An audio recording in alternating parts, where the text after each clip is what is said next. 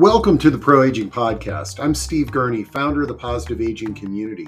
We're excited that you can join us for our interactive discussions with pioneers and thought leaders on a wide variety of topics related to aging and longevity. One of our top attended discussions in February 2023 was on low vision resources, where we discussed aging eye conditions such as age-related macular degeneration and glaucoma, among other issues and solutions related to low vision. So let's jump into an engaging discussion with the Prevention of Blindness Society on this important topic.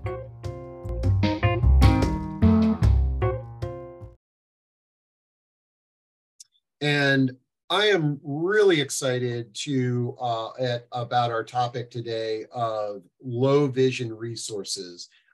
This is something that I struggle with personally, but I know that a lot of our community members do and their clients do, and sort of better understanding eye health and what some of the resources are out there is very important to all of us. So without further ado, I want to welcome our panel members to the stage. And today we've got Dr. Alibi and Sean Curry from the Prevention of Blindness Society of Metro Washington.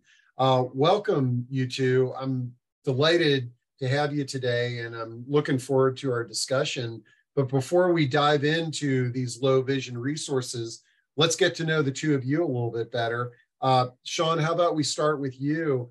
Tell us a little bit about yourself and the Prevention of Blindness Society for Metro Washington. Sure thing, Steve, and thank you again for having us on today.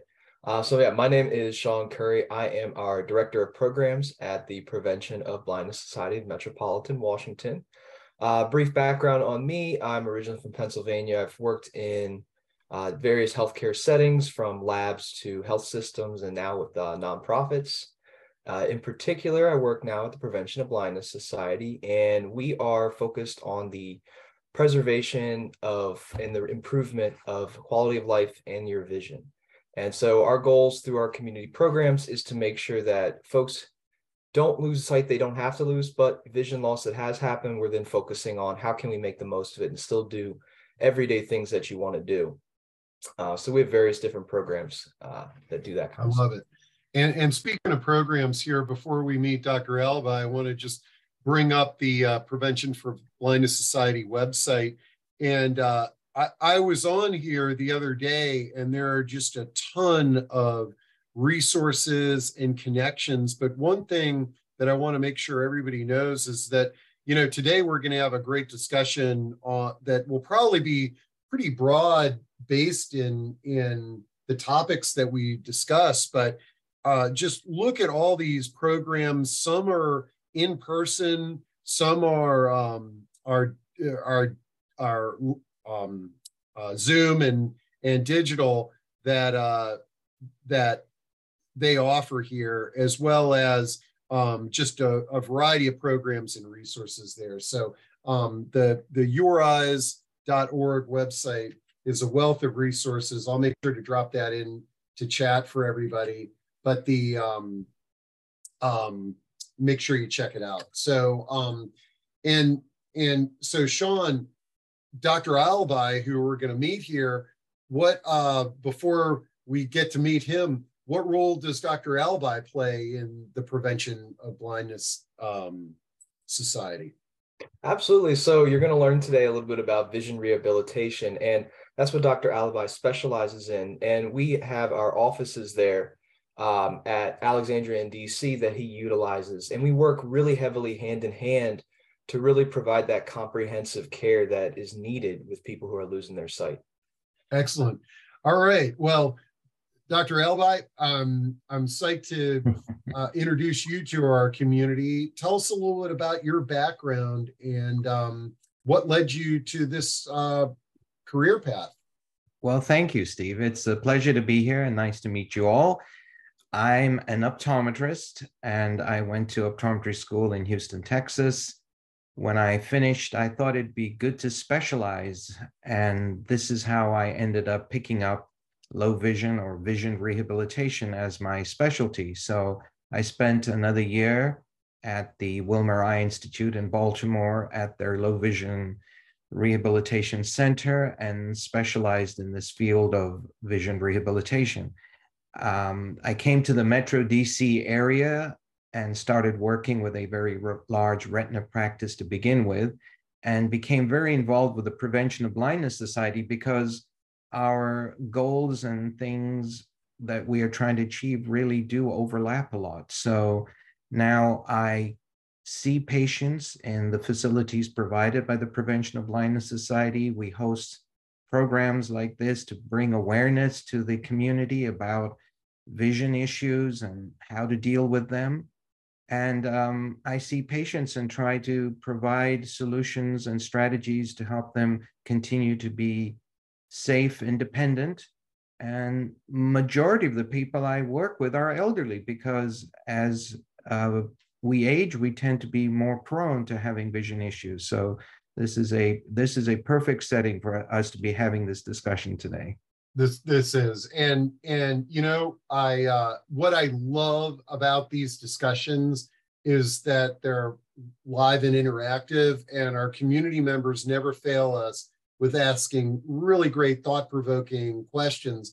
And so I know we're going to talk about the aging eye and sort of age-related diseases and things of that nature, but since we've got a question that already came through the queue from Karen, let's see what we can do to help her. Karen asks, any recommendations for progressive visual impairment associated with posterior cortical atrophy? And I've never heard of that condition. Maybe you could share what that is, and are there some recommendations for someone like Karen? So actually, I'd need some clarification on that myself. Posterior cortical atrophy doesn't come up as top of my list of things that typically affect older people. So maybe it's something else, or can she elaborate on what it is? And okay. Yeah, Karen, just go ahead and drop in there any conditions. I did a quick Google search. It's posterior cortical atrophy Benson syndrome is a rare condition that is considered a variation of Alzheimer's disease. It's also known as visual variant, meaning it primarily affects an individual's vision and may impact cognitive function and progresses as well. Well,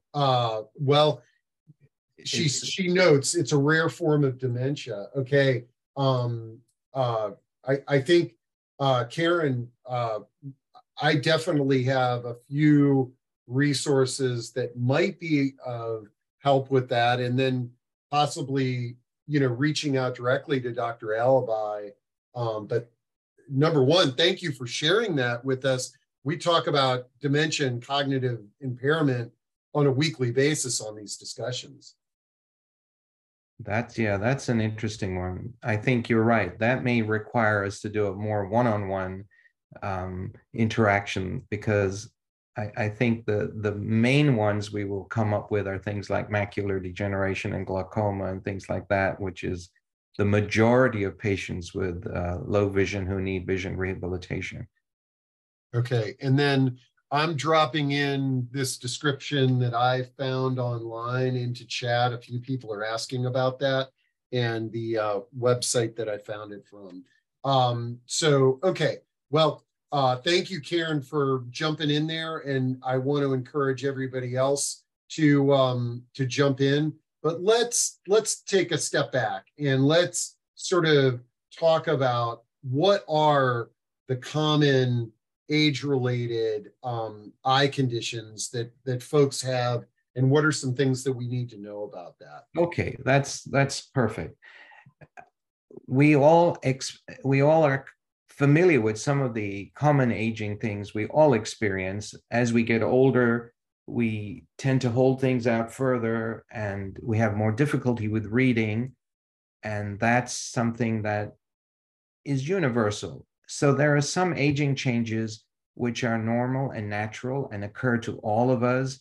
And other than having to wear glasses, it's not as big a problem as some of the other things that we deal with in low vision and vision rehabilitation. So I would like to make that distinction and that separation for the audience today, is that yes, there are normal aging changes, presbyopia, where we find we need reading glasses as we get older.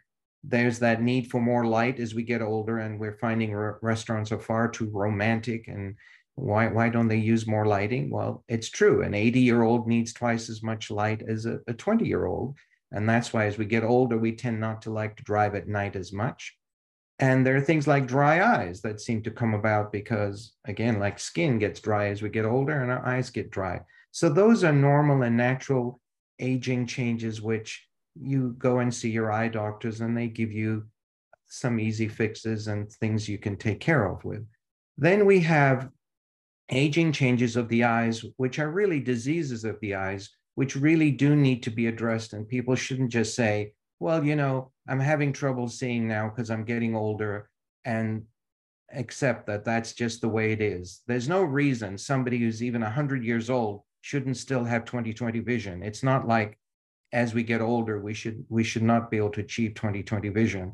But there are certain things that happen that may cause the vision not to be 20/20, and we need to understand what's going on. So don't just say I'm older and I don't need to get an eye exam. It's just an aging change, but you may need to have an eye care provider take a look and make sure there's nothing going on which needs treatment. So what's the most common thing? I'm going to just pick up the model of my eye here to try to demonstrate this. So if you think of the eye like a camera, and a camera that's taking pictures, then the light's coming in from the front of the eye, and it has a series of lenses that it goes through, and then it focuses the image on the back of the eye. So the most common aging change most people know about are cataracts. So cataracts affect the lens in the eye. So here's the lens that's inside the eye. And as we get older, the lens becomes more yellow, and that yellowing is what we call cataract. Well, we have a cure. We have a fix for that. There's cataract surgery. And I suppose many people have met people who've had cataract surgery, and you know how successful that can be. So the lens in the eye is surgically removed, and they replace it with one of these artificial lenses, which is called an implant. So that's one aging change that is very common, very typical. All of us, if we live long enough, would eventually develop cataracts. And you see your eye doctor, your eye care provider, who guides you and tells you when is it appropriate now to have cataract surgery, and they will do this procedure of replacing the lens in the eye. The most common reason people get changes to the eyes, which are beyond just don't worry about it, it'll be okay, is something called macular degeneration. It's the leading cause of vision loss in the United States. So here we go, back to the eye. The lenses are in the front. The back of the eye, think of a camera. This is where the picture is made in the back of the eye, and we call it the retina. In a camera, we would have called it the film, but here it is, the retina. And people have heard of things like retinal detachments, where the retina peels away from the back of the eye, and that requires surgical correction. That's not an aging issue, but that's something some people experience. The best part of this entire retina, this film that takes the picture, is a small area here called the macula, where we focus our images. One of the reasons we move our eyes is we use that part of the retina, the macula, to see detail. The ability to see 20/20 on the eye chart is from the macula, the ability to read a street sign, to recognize a face, to thread a needle, to read a book, etc., etc. This is why our eyes move, because we direct the macula to what we want to see. One of the most common aging issues is macular degeneration, and this is where there are changes in the macula, age-related changes, which affect that macula's capability of seeing fine detail. And it is progressive. So that's one of those conditions that you definitely need to have an eye doctor take a look and try to analyze the retina and the macula and to make sure there isn't macular degeneration. Now, I should clarify that there isn't a cure for macular degeneration like there is for cataracts, but the treatments do slow the process down. And this is what we're trying to do. We're trying to make sure it doesn't get out of control and get worse. So some of the treatments for macular degeneration will help slow the process, but it won't cure the process. So it is important that you're seen by your regular eye doctor for treatments for macular degeneration. Many of our patients, after they get macular degeneration, will say, you know, my glasses don't work as well anymore. Maybe I just need to get a better, stronger pair. Well, there are no magic glasses that will fix the damage from macular degeneration. And this is when we start talking about low vision and finding other ways of compensating. And we'll get into some of those things as well. The other common aging issue is glaucoma, and people have heard of this word glaucoma. And glaucoma affects the nerve in the eye. So here we have our camera, and it's connected to the brain. The pictures we take with our eyes are sent to the brain, and it's this cable, this optic nerve that's sending the picture to the brain. When you have glaucoma, the inside of the eye, which is filled with fluid, has too much pressure, and that pressure begins to damage the nerve. It's like putting a heavy piece of furniture on a wire and noticing your lights are flickering because the weight of the furniture is squeezing that wire. So in glaucoma, you have the same thing going on. The tricky thing about glaucoma is you don't feel it. If you had something heavy on your foot, you'd say, gosh, I can feel the pressure, but nobody can feel glaucoma. And because the pressure is so mild in the beginning, you can experience vision loss without realizing it. And that's why, again, we always emphasize at a certain point in your life, it's very important that you see an eye doctor annually and have them check the pressure in your eye and check for glaucoma, because there won't be any symptoms initially. Having said that, some people, their glaucoma progresses to the point they do experience vision loss. And typically we think of loss of peripheral vision. And again, this falls into the category of having low vision and needing vision rehabilitation. We need to find ways to make sure that despite the glaucoma, despite getting even treatments for the glaucoma, again, which won't cure it, won't fix the glaucoma, you should still be able to continue to function and continue your day-to-day activities. So this is where, again, we address strategies and tools, which we'll talk about, which can help ameliorate the impact of the glaucoma. The last one I'm going to touch on, Steve, and then I'm going to let you take over again, is diabetic retinopathy. That's another issue that affects the retina, and you can see this has small blood vessels. Diabetes can cause bleeding of those blood vessels. And again, those require treatments. Those treatments may not necessarily cure the diabetic retinopathy, but at least we stabilize the eyes. So I hope that gives you sort of an overview of these big conditions that we have to all watch out for as we get older, that require more than I went to the drugstore to get my reading glasses now. Yeah, and I'll tell you, like a lot of people don't like going to the dentist, and they fear that, and which is why we have these dentists that basically put you under. For me, the glaucoma pressure test on my eye is the absolute. Oh, it's so horrible. It takes two people to hold my eyes open so that they can do that. But I know now how important that is. All right, we got a bunch. Your overview triggered a bunch of questions and topics. So let's just start jumping through these. And folks, if we can't answer one, we can do some research and get back to you. And also, folks in the community, share your stories. You may have some resources that could help some of the folks with some of the challenges that they're faced with. Kathleen says, is a person with macular degeneration eligible for a seeing eye dog? And does insurance cover that? I have no clue how people get seeing eye dogs or qualify for them, or that's a great question. That is a great question. And so the first point is, you wouldn't typically think of somebody with macular degeneration necessarily needing a seeing eye dog, because in macular degeneration, it's really the central vision that's being impacted, the ability to see detail. Most people who use the seeing eye dog are losing peripheral vision. So the dog is guiding them with the edge of steps and curbs and crossing a street and not bumping into things. Now, having said that, it's not unreasonable that somebody who has very advanced macular degeneration may indeed feel uncomfortable about walking around safely and want a seeing eye dog. Well, here's how it works with seeing eye dogs.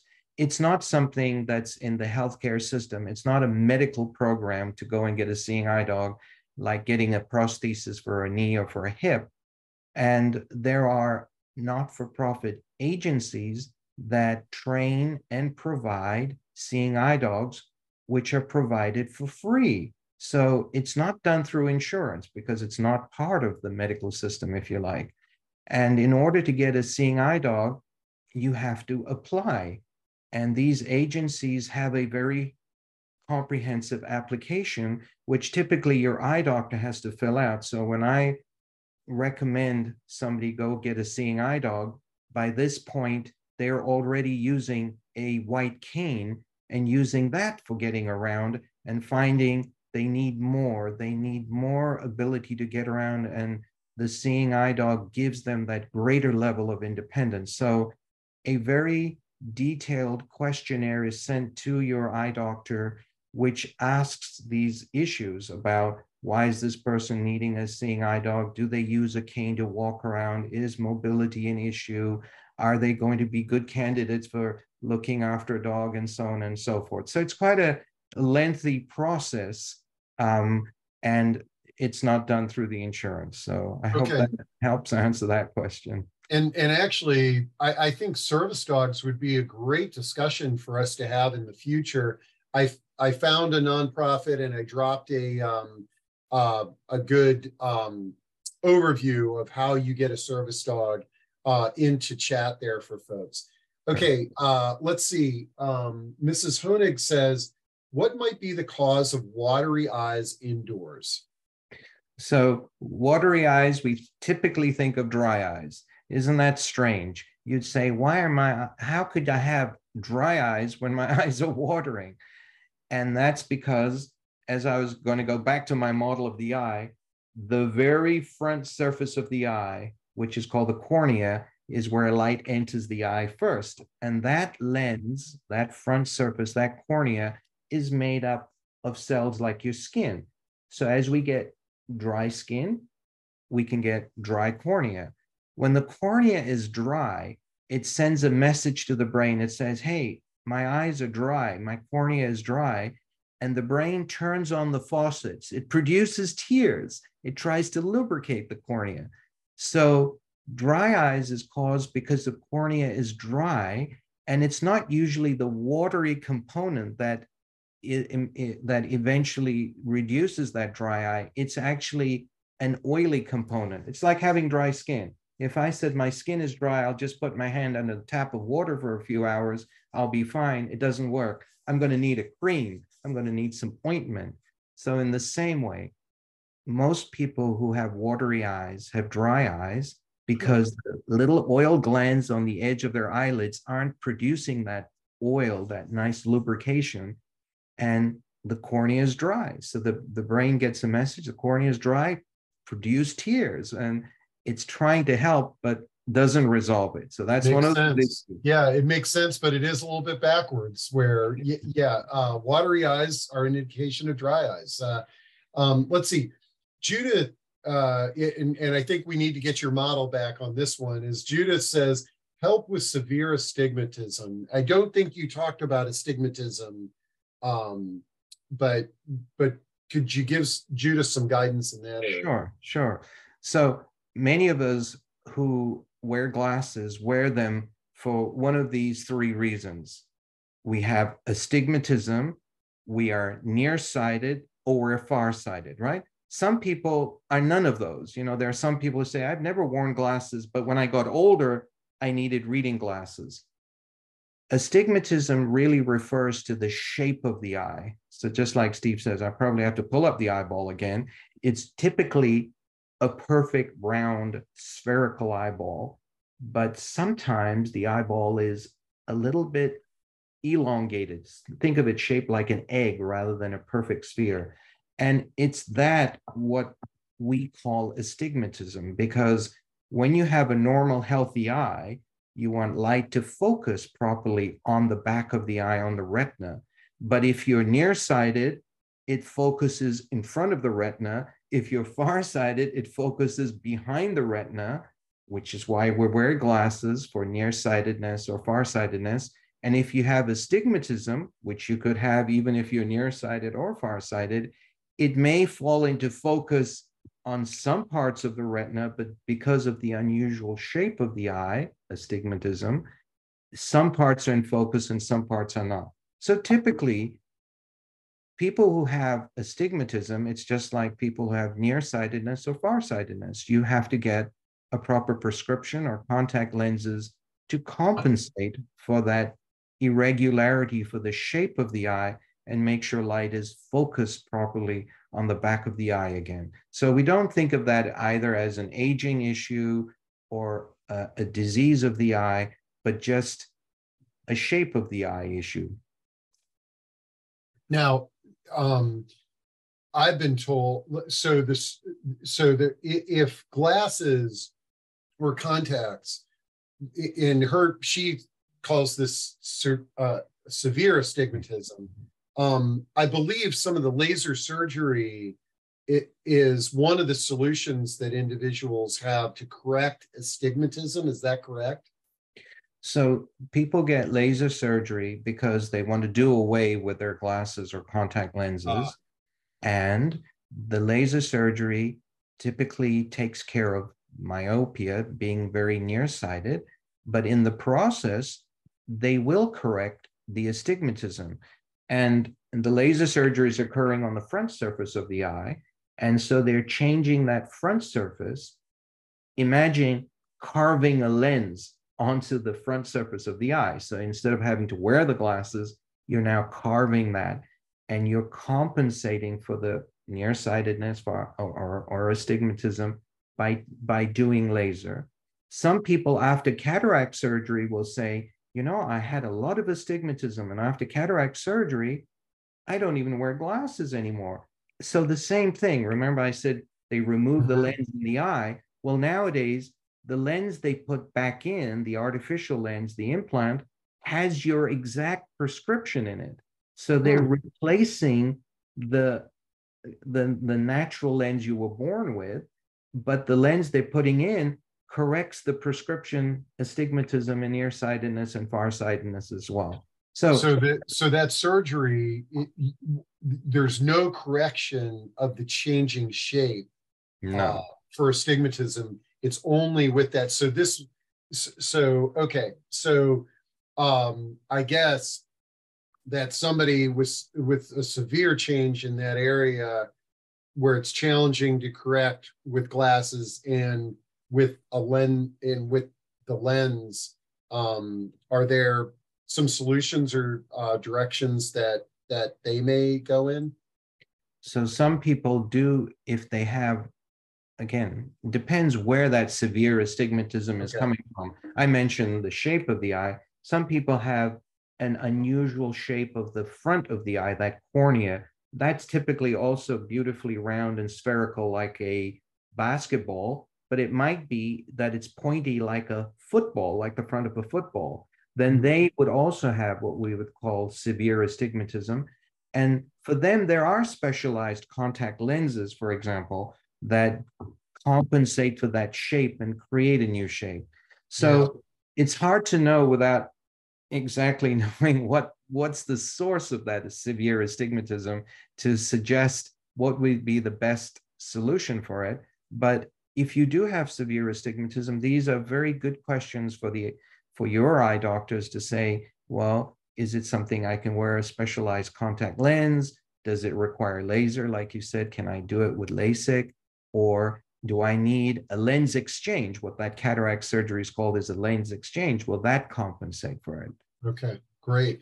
And you know, as somebody personally, I have a rare eye condition. I've been blind in one eye since birth, and I had a surgery up at the Wilmer Center that you referenced your training, and I was absolutely blown away at the level of medical eye care at that center. It's almost like they want complicated and confusing conditions to walk in the door. And so to the person that's asking about the severe astigmatism, you know, would you recommend getting multiple opinions and potentially seeing if you can schedule up there at Wilmer and have those doctors look at it?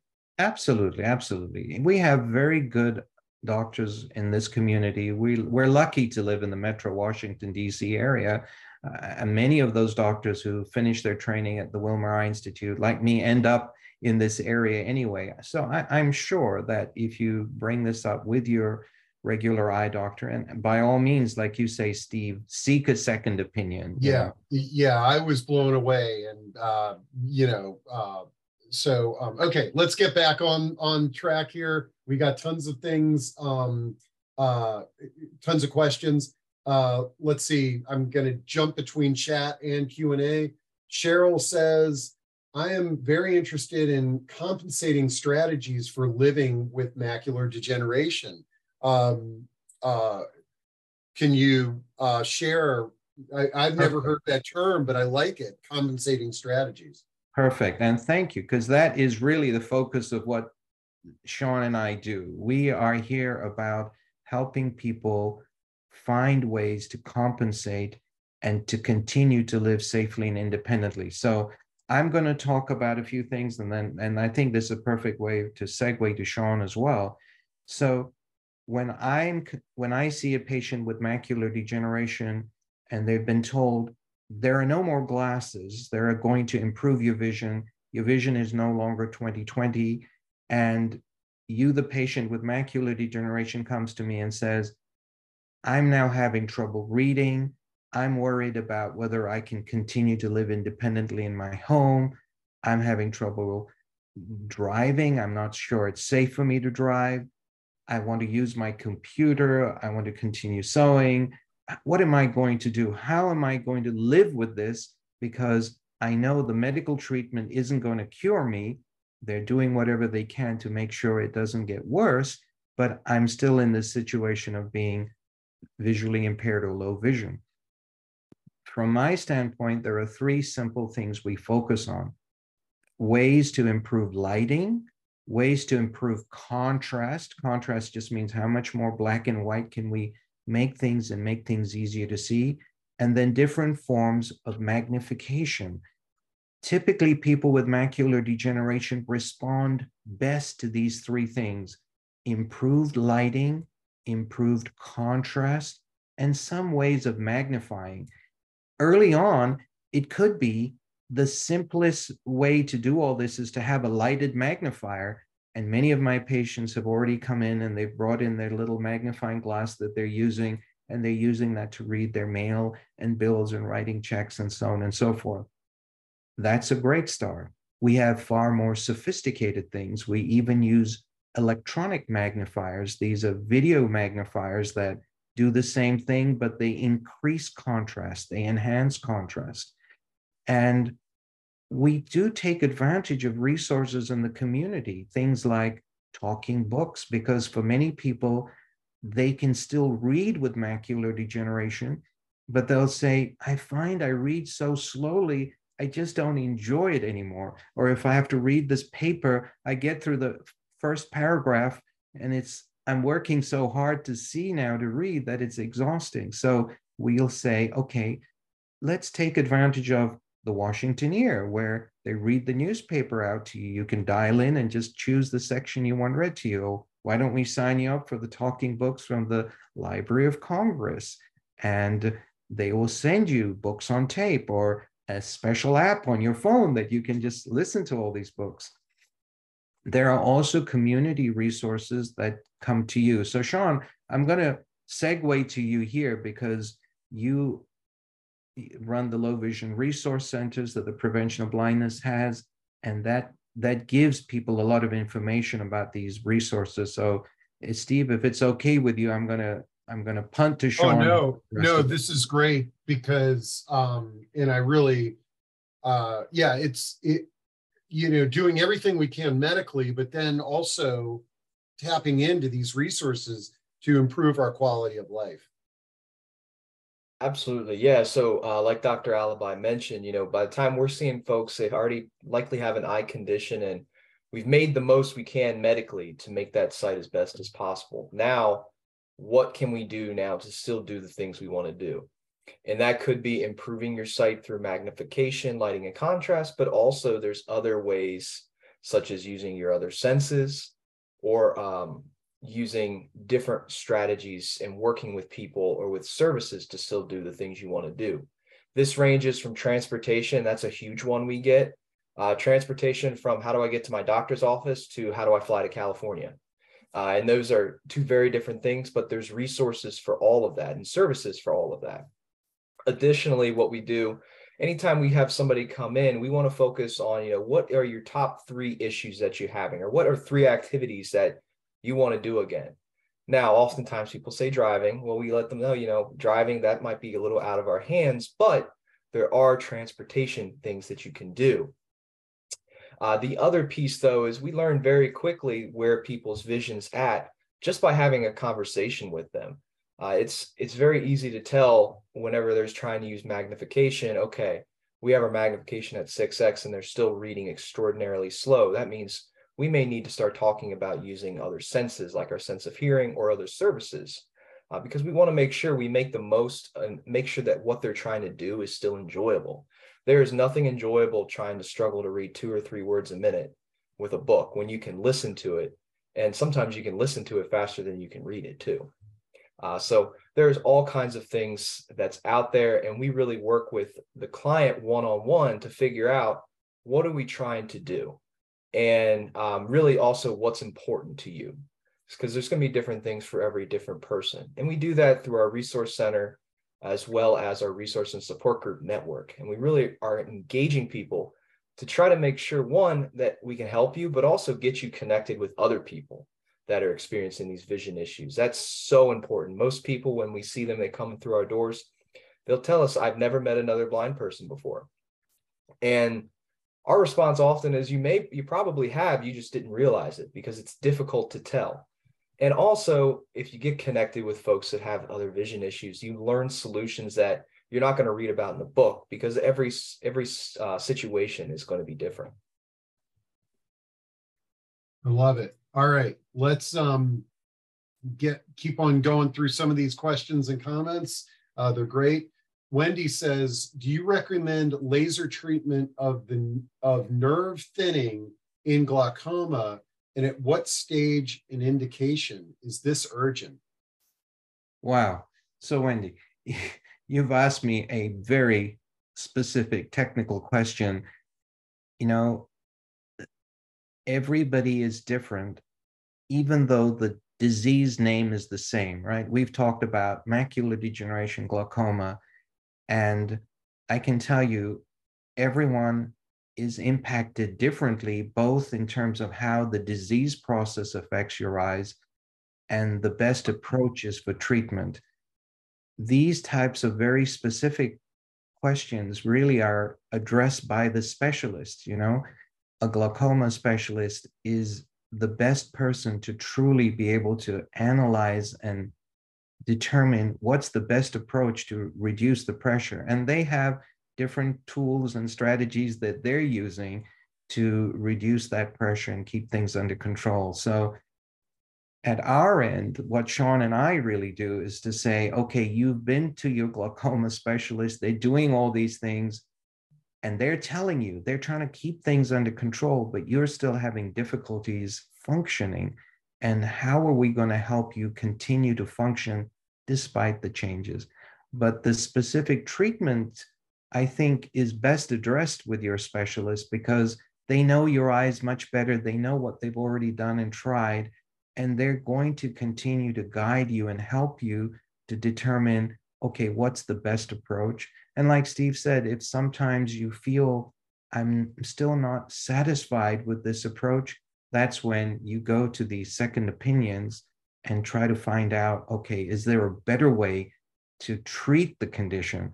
But you'll always come back to us to help you function with the condition, regardless of what the treatment is or the outcome is. I love it. And I can and for piggyback folks on that that. might be out there who have, like, I mean, this sounds intimidating. I know if somebody told me that, I'd be like, holy cow, I need more resources. Does your organization help people find other specialists that they might get those second opinions if they don't have any connections? Yeah, that's a great question. The answer is yes, but before I go more into that, I'd also challenge, we have so many questions in the chat box that are specific to your eye issue. Write these questions down and bring them with you to your next exam. Doctors love that. I've even heard people, they still fax, and not that many people have faxes anymore, but doctors' offices do. Fax them your questions. It's like a test for them, and they love taking tests. So they would be more than happy to answer those questions. Well, and piggybacking on that actually is one of the changes that's occurred with the pandemic and the prevalence of telemedicine, which is, or digital health or what have you. Think about the challenge that a doctor goes through. Yes, they do like tests, but most of the time that door opens. If you have an office appointment, that door opens, you hit them with this question. All they have is a notebook in their hand. One of the things that I've heard a lot of doctors say is that if I can have a week or so to do a little bit of research so that when you come through that door, I can give you some of the research that I've done. It's amazing, and that can really help out. And Sean, great suggestion, not just for this, folks, but for all health conditions. My dad was in the hospital for an extended period of stay, and he found him repeating the same thing over and over to this revolving door of healthcare professionals that walked in. And he had my mom type out everything and print out copies and hand it to the people. And now it's in writing and they could react to it. So great suggestion there. Okay, should we get back on here? Holy cow. Any tips on ptosis, eyelid drooping, regarding things to consider, vetting doctors for the surgeries, various surgery techniques, doing one eye or both? Also, does potential double vision, potential adult crossed eyes, dry eyes, is that a complication with this procedure? Gosh, again, Steve, This is specialized. Yeah, very technical question. Very specific. It's going to be different for everyone. I would hate to say something so general with just a question like that, but very nice questions. Well, what I like about these questions, and folks recognize we're having a discussion on eyes, okay, and things that are very specialized, like having surgery on your eyelid, those need to dive deeper. However, what I like about these questions coming through, I never knew that existed. I'm learning things from your all's questions, and and we may have loved ones in the audience that are like, oh yeah, my loved ones eyelid droops. I never thought about talking. I thought that was just natural or whatever. Okay, Michelle asks, are AREDS supplements useful? And what are AREDS supplements? All right, so AREDS, age-related eye disease study that was done by the National Eye Institute to show the help vitamins, specific vitamins, may give to people with macular degeneration. So again, your retina specialist, your regular eye doctor, perhaps even, who has diagnosed you with macular degeneration, will be able to say to you, based on this ARED study done by the National Eye Institute, there were certain stages of macular degeneration, there we go, that really benefited from these vitamins. And these vitamins are commonly available from the drugstore. Even your eye doctors can have versions of these. And definitely, if your eye doctor recommends them, because based on that study at that stage of macular degeneration, it's worth taking them. So again, I'm going to preface this, Steve, and say, these are things you're doing to slow the condition down, to hopefully not let it get worse. But there are still consequences to having macular degeneration, which is why you're saying, I wish I could do something to make things better. But those things that you're having trouble doing is what we, Sean and I, really work with you on, trying to figure out, okay, while you take your vitamins, what else can we do to make it easier for you to function and do the things you need to do in day-to-day life? And that's really where we focus our time. Yeah, no, this is great. And it's reiterating that. Now, I will say Betty has a great question. How do I go about making an appointment with the doctor? So do you have a private practice where people could actually make appointments with you? So yes, that's right. Usually I see patients that are referred to me. So your retina specialist, your glaucoma specialist, your cataract surgeon might say to you, you know, I've done everything medically to keep things under control, and I have it at a stage where I've got it under control, but I recognize that your vision isn't normal and you're still having difficulties. So it's time to make an appointment with a low vision specialist. Someone like myself just does low vision. I just work with people who have a diagnosed disease, who are now having difficulties with their day-to-day activities. And I work out of the offices of the Prevention of Blindness Society. And we have a scheduling system, and you're scheduled to see me, and we spend an hour together, and so on and so forth. So please ask your regular provider, eye care provider, and say, has my vision reached the point now where you're not able to help me with glasses and you're doing everything medically possible, but I'm still not seeing things as well as I need to, that I can be referred to a low vision specialist, someone like myself? And there are many eye doctors who provide low vision in their own practices, maybe not on a daily basis like I do with working with the Prevention of Blindness Society, but maybe once a week or once a month, they do it in their own offices. So again, this is where Sean was saying, you must ask your doctors and remind them and say, hey, thanks for all the help you're giving me, but I still need more help. Where do I go for this help? Okay, great. All right. What I'm going to do, I'm going to scan some of the questions, and I'm going to try to address the ones that are less technical, because I know we can go down some rabbit holes. And that's not discounting any of these questions, but I have a funny feeling when I go through these that some of them are going to be, look, you got to talk to your specialist, okay? But I want to address every question that we got in the queue. But this Missy has one that I think that's a pretty good one here. How can we assess and compensate when and bifocal lens are no longer effective for a person with visual processing due to dementia? So that's a really interesting one, and I could see where that could occur. Have you encountered that?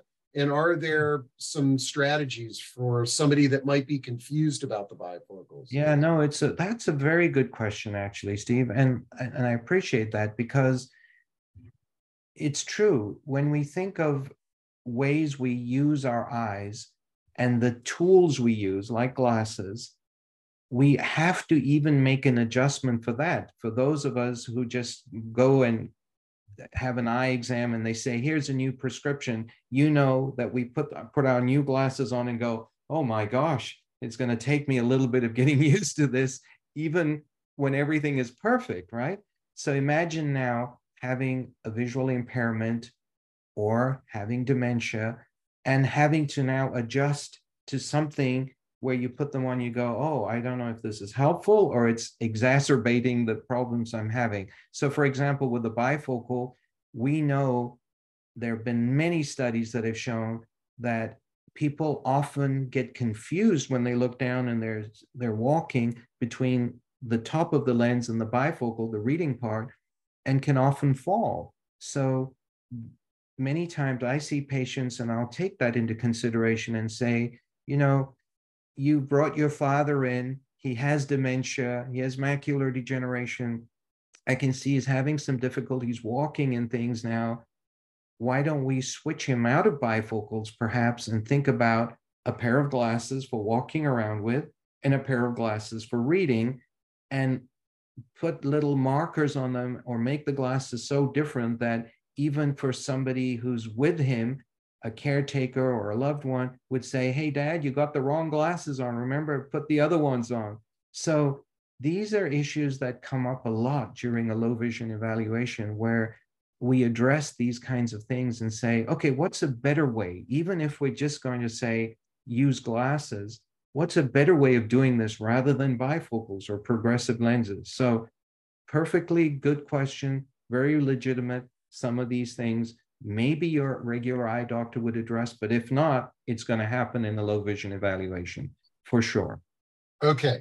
I've gleaned all the questions there, and I found one common theme that I think that would be great for you to address, that Joan and Deborah and several others, and that's talking about technology and assistive technology that can support folks with vision loss. Care to comment on those? Perfect question. And so, Sean, do you want to talk about some of this? Because you have a lot of that assistive technology at the low vision resource centers. And I'm often telling patients, you know, you now need to sit down with somebody who can go through some of this technology. I know what you need. I'm going to tell them what things you should look at. And go ahead, Sean. Sure thing. Yeah. So somebody comes to us, and assistive technology, first off, it plays a huge role nowadays in a lot of what can be done. And the technology is getting better. I mean, every single year. I've been with POB for 5 years. What was there 5 years ago versus what's here now is almost night and day. So it is evolving very fast. But what's important is we want to find the piece of technology or the pieces of technology that work for you. And it's going to differ for every person based on what their condition is, what their lifestyle is, what their age is. It can all vary quite a bit. The good news, though, is that there's something for everyone. This could range from these artificial intelligence piece that you put on your glasses, and they can be very, very helpful for identifying things. They kind of use that in place of your vision. That's like the high end. And then there's low end stuff, from as simple as something like little bump dots that you can put on your microwave or your oven to be able to still cook at home, and also other contrasts and whatnot, to even things like your smartphone here. And I'm just going to touch really briefly. This smartphone is one of the most powerful pieces of technology that you can have. And we find 80, 90, 100-year-olds coming in with smartphones, and they're using them fine. On here, there's all kinds of accessibility things, from your magnifiers. There, like if the electronic magnifiers that Dr. Alibi was talking about earlier, there's actually one of those on your phone. And if you have a phone that's like a 10 or newer, it's pretty comparable to a lot of what's out there. Downsides, screen's not as big, of course, but that tool is so powerful for what people want to do day in and day out. The other thing too is there's apps for everything. And a lot of them are free too. So there's apps for reading your books. There's apps for using artificial intelligence. There's magnifying apps. There's currency readers. There's pretty much everything under the moon. So, and you know, a piece of technology that I've heard a lot of people with low vision using very successfully is the voice activated technology, Amazon Alexa and Google Home and those devices. Yeah, and that's another one we've had a tech talk on. The Amazon, I'm not going to say her name because I have it in the background here. Yeah. But you can get pretty much anything, from recipes to knowing the time to knowing what your travel is going to be like. You can even make calls and texts through through that device if you can get it hooked up to your phone. And the nice thing too about those pieces of technology is you can get like the Dot, which is this little small one, You can get them for like $20 and during Put them in every room. Yeah. Yeah. And I'm sure there's quite a few folks on here that have a grandchild or a son or daughter. I'm sure they would be happy to help set them up. It's a great activity to do with your grandkids because it gets them engaged and they get to teach you something, which is exciting for both parties.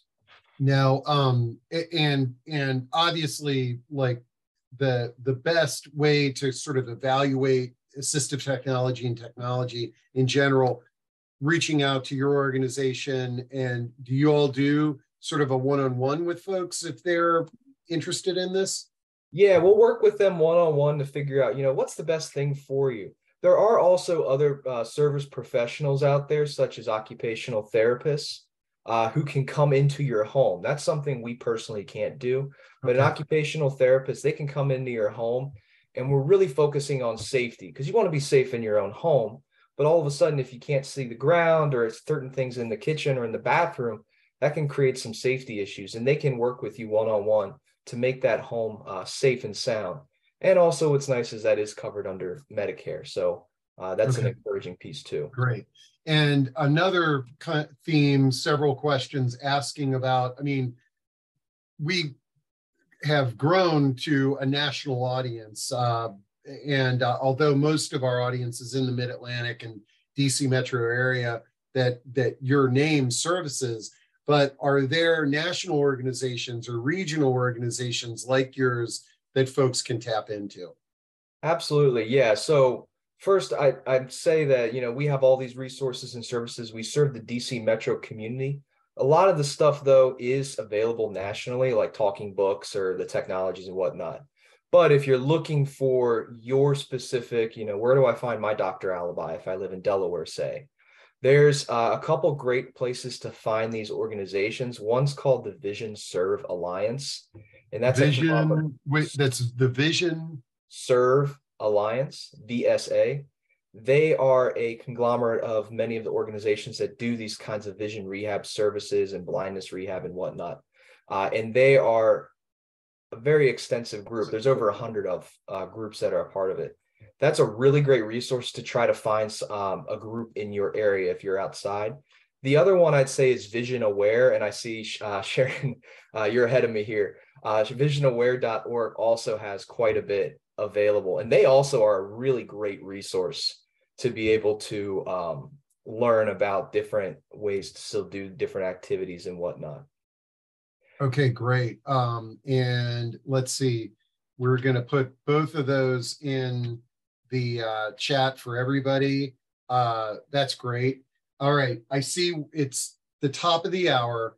We still got a bunch of comments that we may or may not be able to address in any kind of reasonable way. Some are very technical, but are you all okay hanging on for a few minutes, and we'll try to get through a few more of these. And then folks, if you need to jump off, remember this is recorded, so you can come back and sort of respond to what we are doing. And Robert, yes, we will give you a copy of the chat. One of the things we were talking about guide dogs, and I was glad to see in here that we actually have somebody who has a guide dog, and she is willing, Carol Edwards, I would be willing to talk about my experience applying for a guide dog and using a guide dog every day, living with a guide dog. So Carol, I'm going to take you up on that. If I don't email you, you email me. That's going to be a really cool discussion that we can have. And Steve, one quick point I just want to add before we move on to some of the more specific questions. Yeah.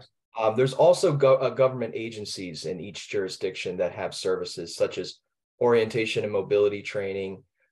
They can help get you connected with occupational therapy, vocational rehab. So that's folks that want to go back to work, as well as independent living. So each state has their own agency that has those sorts of services.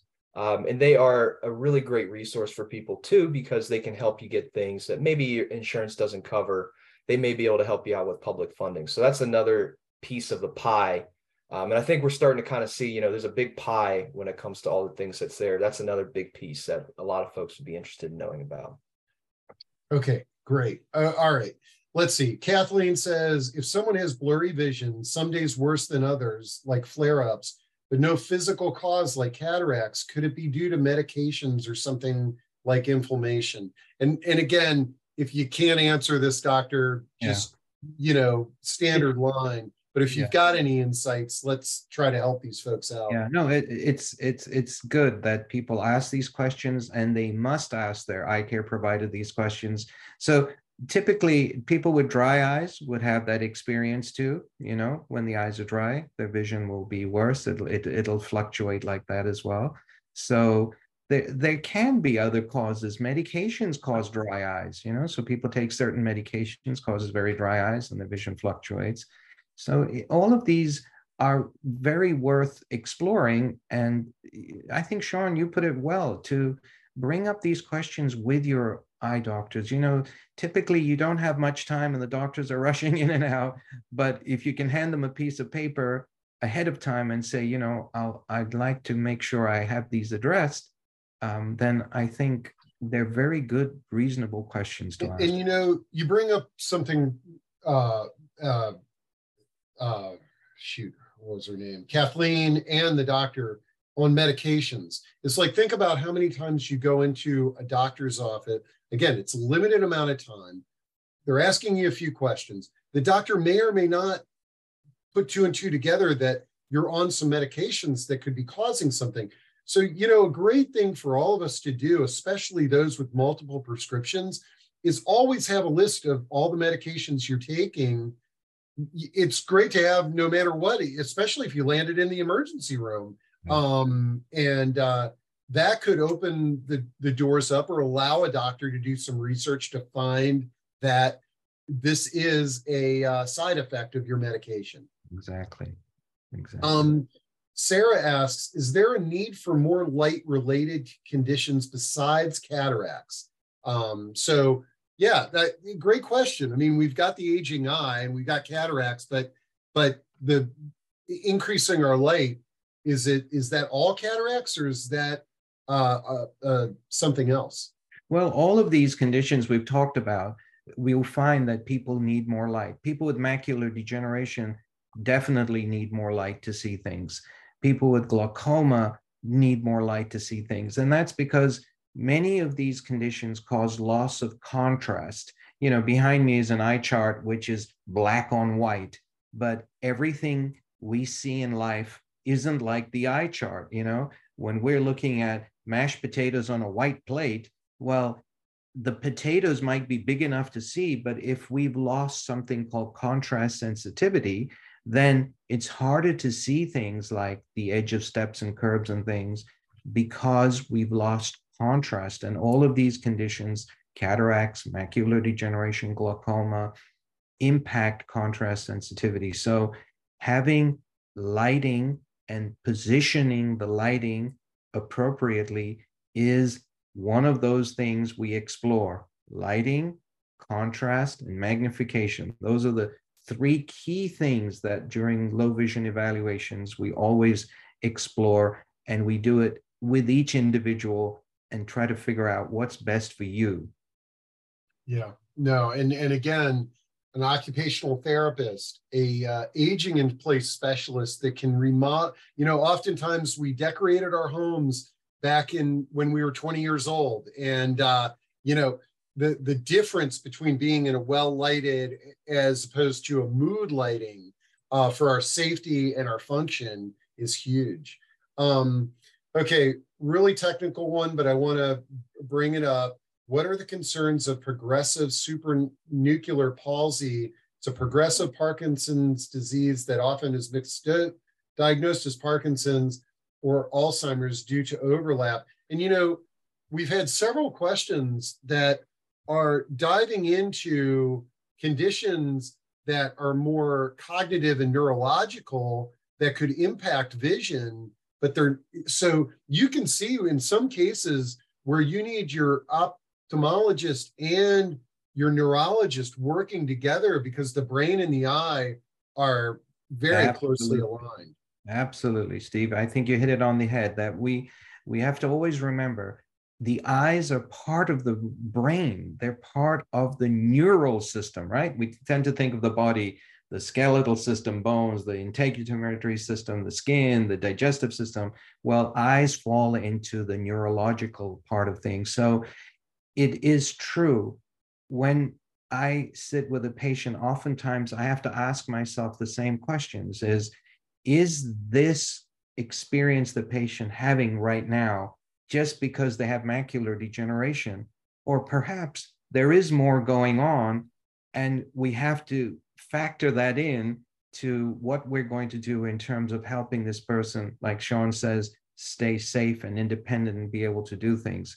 And it becomes very complex. That's why it takes a village here. It takes all of these resources and specialists to kind of work together to find solutions, because it's not as simple as saying, put these glasses on and everything will be fine again. Mm-hmm. Okay, I know we're running out of time here. Let me see if I can find a few more that would be appropriate. Suzanne says, I know people who have one far-sighted lens and another eye has nearsighted lens. Can anybody do this? Why do folks do this? It's called monovision. It's called monovision. And the reason they sometimes do this is because they don't want to wear glasses. And if you can have one eye that can see distance, far-sighted eye, and one eye that can see near, then they don't need to wear glasses, because the one eye will do the reading and the other eye will do the seeing at a distance. So that's something that either people have tried before when they were younger and they wore contact lenses. They could have one lens that's set for distance and one set for near. And sometimes people after cataract surgery can have that discussion with their cataract surgeon and say, you know, would it be possible to have one eye for distance, one eye for near? So it's really, if it's something that you've done and tried before and it's worked for you and it's convenient, then you have something like that done. It's called monovision, but it's definitely not for everyone. Okay. Now, this is one that I know that you can address. Allison says, is there home therapy for somebody who is newly blind? And Sean, you alluded to an occupational therapist. And I think that a lot of times we don't think about occupational therapists as a resource when we're losing our vision, but really, what a great resource to help somebody navigate their life and their home with this slowly progressing condition. Can you speak on that? Sure thing. Yeah, and I should also mention that OTs that I'm talking about, they've also done specific training or have a certain certification to be considered low vision OT. So it's not, the hand therapy OT. They could help out with some things, but there's people that get specific training to do the low vision side of things. But yeah, they work very hand in hand for safety in the home. Now, if you're looking for the vision rehabilitation piece that Dr. Alibi does with the medical side of things, I believe there's one, and they serve in Virginia area, that will go into the home. And then there's some other ones that are here and there, but it's a little rarer for folks to come, for like someone like a Dr. Alibi to come into the home, but it does exist as well. Okay, I've got one that I really want to address here, and this is somebody who says, will you be able to help me convince motor vehicles that I can drive? I'm confident I can drive. Now, one thing that I'm going to throw in there to the person that asked that question is a comment that was in chat. There is, in Virginia, there is a driver's rehab center, and they have the ability to test people and determine whether it's safe if you can drive it, and if not, help rehab you if there is potential there. But we've done several discussions on giving up the car keys, and one thing that and again, I'm not saying that this is your situation exclusively, is this is where you've got to stop thinking selfishly. If it's not safe for you to drive, you're putting small children and the world at danger. And I would recommend, connecting with a rehab center and make a very objective evaluation, and also recognize that the world has changed. Okay, you don't need to take a taxi cab everywhere. There are Uber, Lyft, and a wide variety of ways that we can get around now without a car. Any thoughts on driving and vision and what have you? So, Steve, that's one of the most common things we deal with in this field of low vision. And I'd like to clarify something for everybody on the call today, is that there is laws that define who's legal to drive. So it's not just, am I safe to drive, but am I legal to drive? And this is where we often run into these issues, because I'll see patients who I feel are safe to drive, meaning despite the fact that they don't have 20/20 vision, despite the fact they have macular degeneration or whatever, cataracts, whatever it might be, I may still feel that, you know what, they're still seeing well enough, they're safe to drive, but they may not meet the legal requirements for driving. And that's because every state, every jurisdiction, and here in DC, Maryland, Virginia, each jurisdiction has its own rules. So if you don't meet those rules, those laws, then you might say, and I might say, I think you're safe to drive, but you're not legal to drive, then you're not supposed to drive. On the other hand, there may be people who are still legal to drive, meaning they can put their head in the machine and still read all the letters, but they're no longer safe to drive. Maybe, like we've discussed today, they have other issues, could be dementia, could be cognitive issues. So they'll bring the forms in and say, please sign my vision form so I can get my driver's license renewed. And they pass, they're legal, but they may not be safe to drive anymore. So this is an issue that really, you brought it up beautifully, Steve. Somebody needs to assess both ends of this. Sometimes somebody is legal to drive, but maybe they're not safe to drive. Maybe there are other issues beyond the vision which don't make them safe to drive, and in which case you're right. You need to be honest and say, it's not just because I need to get to the grocery store, but what's in the best interest of the public here, that we don't jeopardize. It's tough too, because especially if you live in a car dependent neighborhood and you've grown up that way, it's very difficult to make those transitions. We don't discount that at all. Holy cow, I think, what this discussion has basically told me is we've got to do these more often. And maybe I'll meet with you two and other people that are on this discussion that have vision ideas for a discussion. But I think this has been a great broad overview.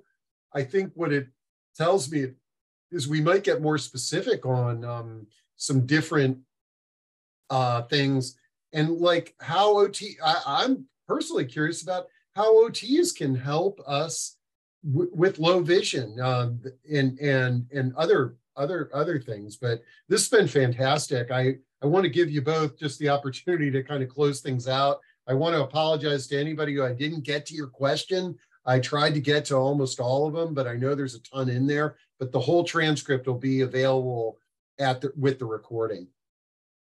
Well, I'll just say, remember, some aging issues are normal, and that's fine. Some aging issues require you to see your eye care provider and undergo treatment. But even if it doesn't fix it, don't give up on that treatment, because you don't want things to get worse. And lastly, reach out for things to help you. This is what Sean and I have hopefully tried to give up the message, that even if there isn't going to be a fix or a cure, at least we can find a workaround and find other ways to make sure you're safe, you're independent, you can get to your grocery store, and you don't become depressed and isolated sitting in your homes. One thing, I'm glad you brought that up, because COVID has made an open dialogue on how unhealthy loneliness and isolation can be. And a few weeks ago, we had a discussion on hearing loss and how that can be lonely and isolating. And vision loss is the same. And I think we know that there's some resources out there that can help people with that. Sean, any closing thoughts? And then I'll call to do another discussion on this topic. Absolutely. Yeah. Thank you, Steve. I want to end by saying, vision loss, that's not the end of the world. It's not a death sentence. There's still a ton that you can do. And it's a great opportunity to learn a lot of new things too, which is an exciting thing to do as we age. Excellent.